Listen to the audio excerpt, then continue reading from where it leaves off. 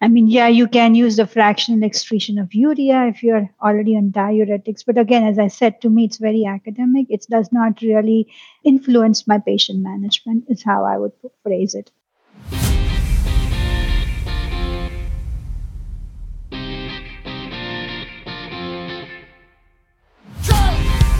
Hi, everyone, and welcome to the PedsCrit podcast. My name is Zach Hodges. I'm a current pediatric ICU fellow at UT Southwestern in Dallas.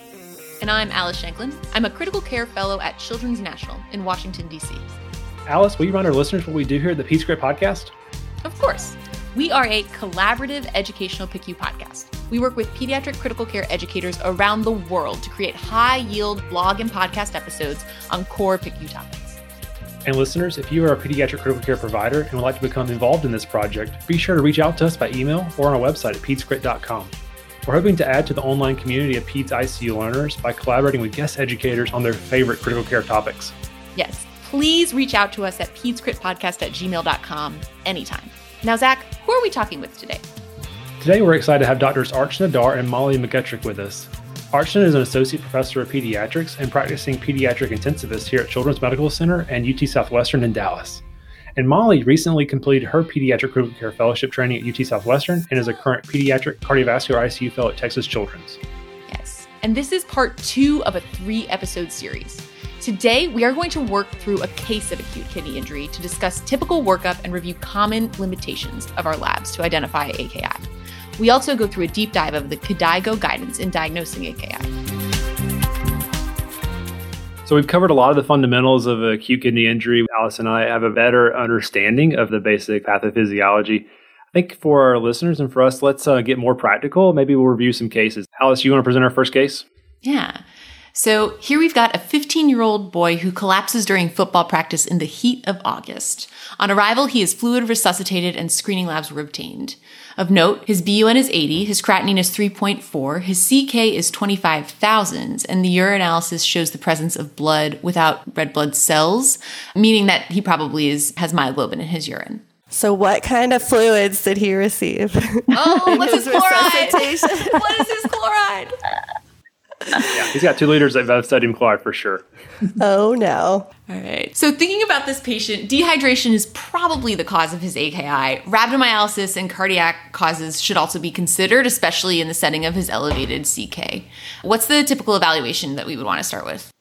Yeah, so typically we start with baseline electrolytes, your BUN and creatinine, and then depending on how unstable the patient is and what these initial labs show, then we'll monitor these every 6 to 8 hours for changes. We got a urinalysis in this patient, which is good. The presence of myoglobin in the urine is concerning for muscle breakdown, and he's likely to have electrolyte abnormalities. So he'll need some IV fluids without K and telemetry monitoring.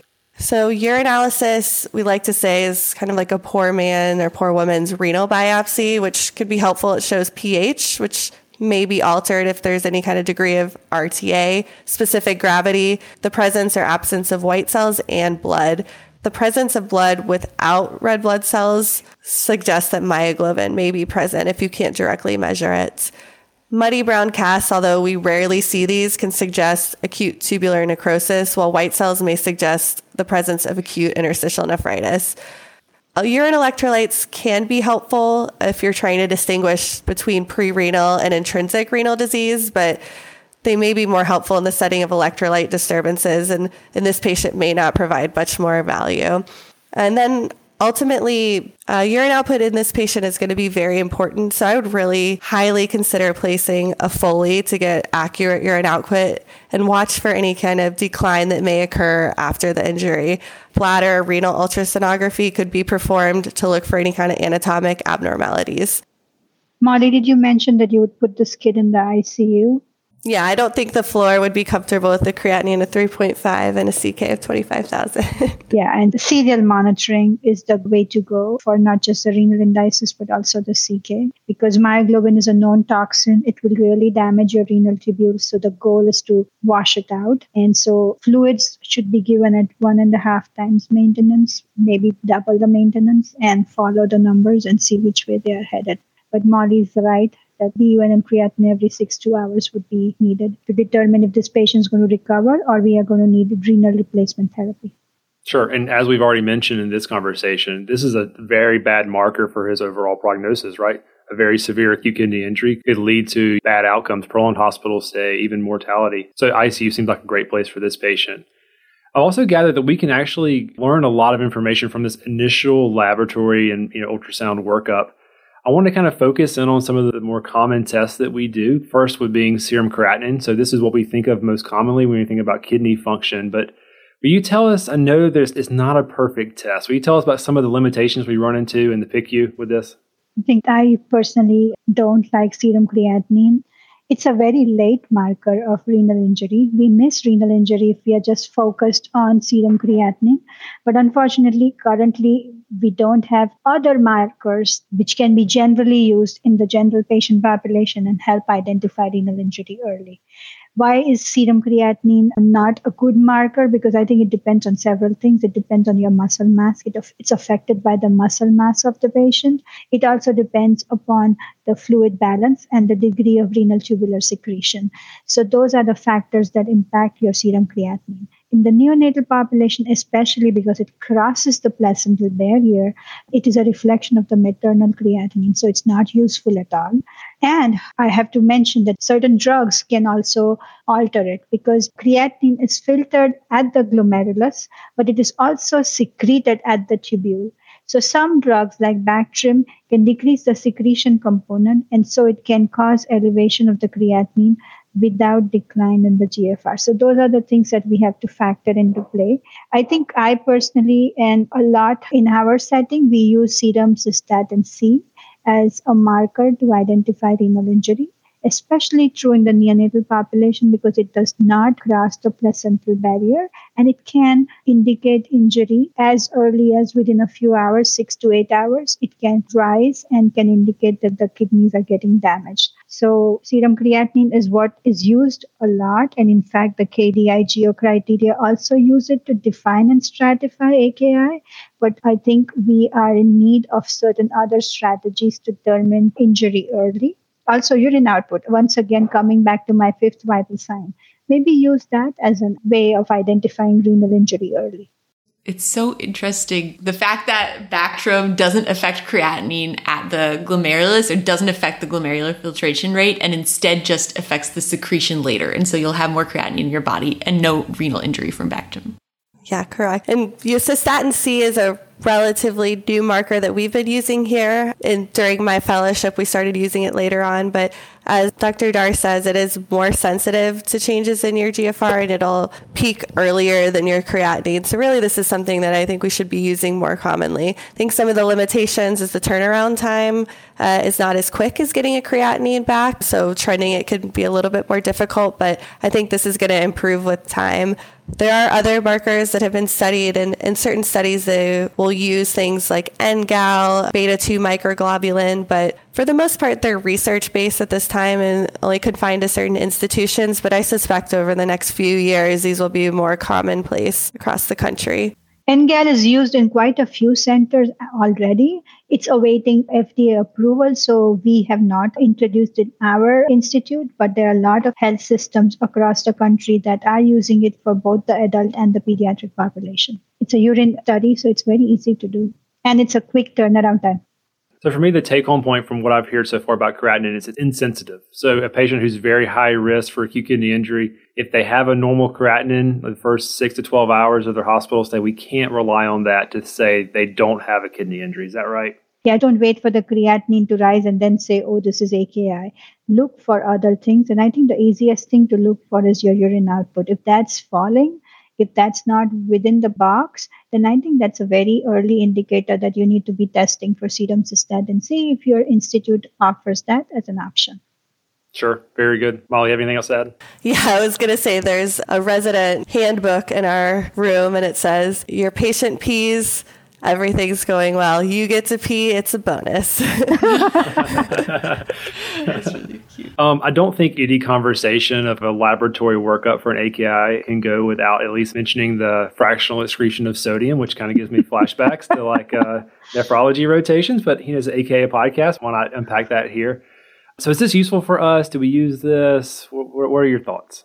I think it's useful. It's not always practical in all of our patients, but when we're trying to distinguish between intrinsic and pre-renal disease and sometimes post-renal disease, it is helpful to at least calculate it as a baseline. So interestingly, FeNA has been shown to be most accurate in patients who are already oliguric. But essentially what your FeNA is it's your urine sodium times your serum creatinine over your serum sodium times your urinary creatinine. The normal values is a FeNA greater than 1% indicates intrinsic renal disease, while a FeNA less than 1% indicates more pre-renal etiologies. And this is because the kidney's response to decreased perfusion is going to be to reabsorb sodium and then water along with it. We tend to think of greater than 3% to suggest severe obstruction to urinary drainage.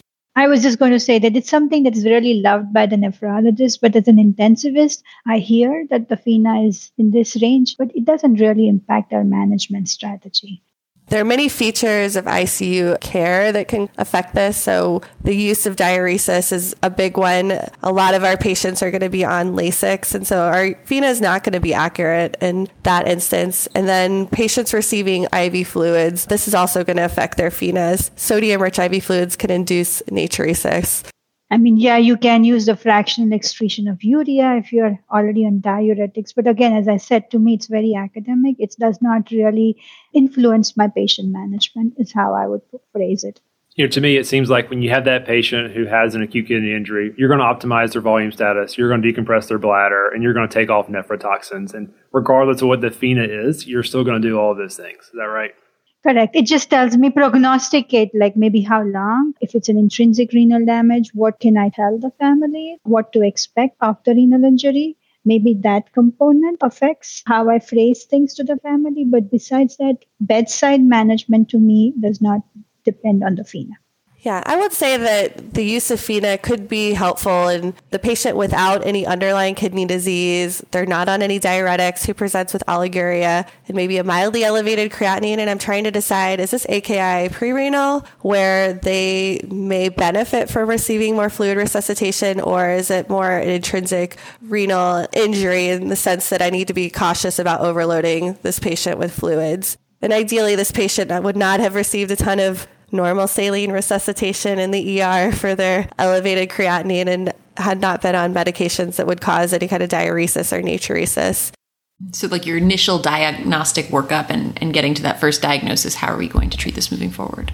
Correct. As an aside, we have to say that people who branded normal saline have the best branding idea ever. By putting the word normal in there, you're going to get so many more customers. No, you're right. Yeah, classic saline, isotonic saline. I also want to say that it's easy. I think that something happens with junior trainees, right? Like I read this one opinion piece about a chloride above 115 really changing your outcomes. And we have this whole body of work that made normal saline the standard of care. So I wanted to acknowledge that I've been biased, and it's easy to get excited about something when you're new.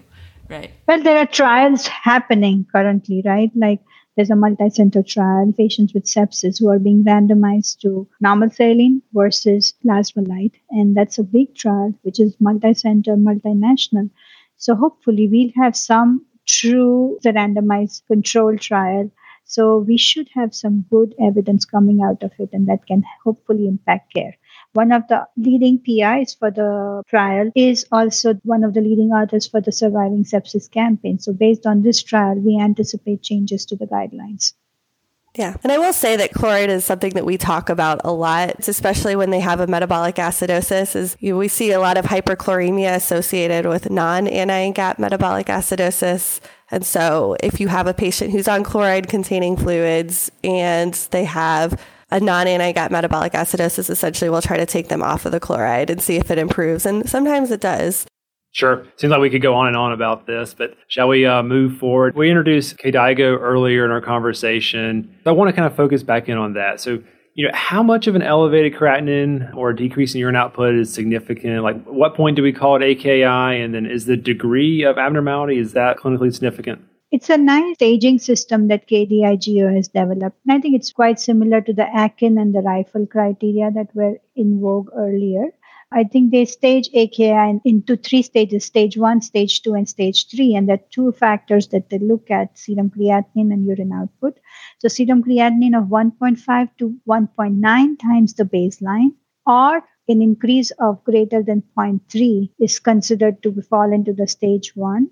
Stage 2 for creatinine is 2 to 2.9 times the baseline. And stage 3 is 3 times the baseline or increase in the serum creatinine to greater than 4 or need for initiation of renal replacement therapy. So that is how they use the creatinine criteria for staging AKI. They also look at the urine output, and if it's less than 0.5 per kilo per hour for 6 to 12 hours, that's stage 1. That's why I always harp on what's the urine output every time I see a fellow when we are on a 24-hour shift. And then the stage 2 is less than 0.5 per kilo per hour for greater than or more than 12 hours. And then stage 3 is less than 0.3 per kilo per hour for greater than 24 hours, or you've been anuric for greater than 12 hours.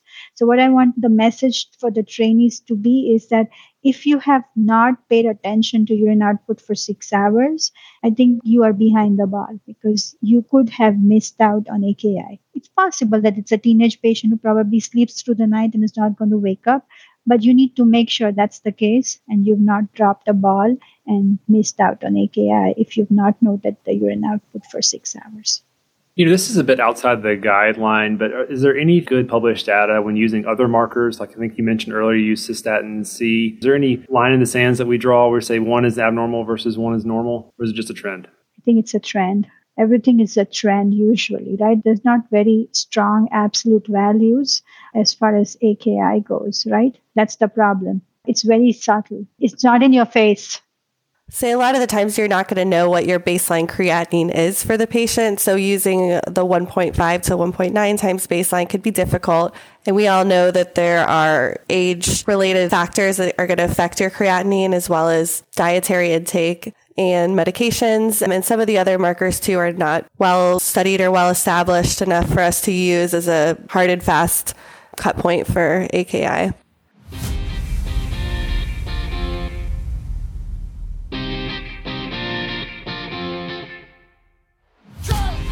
Thank you for listening to this episode of PedsCrit. Please remember that all content during this episode is intended for informational and educational purposes only. It should not be used as a replacement for medical advice. The views expressed during this episode by hosts and our guests are their own and do not reflect the official position of their institutions.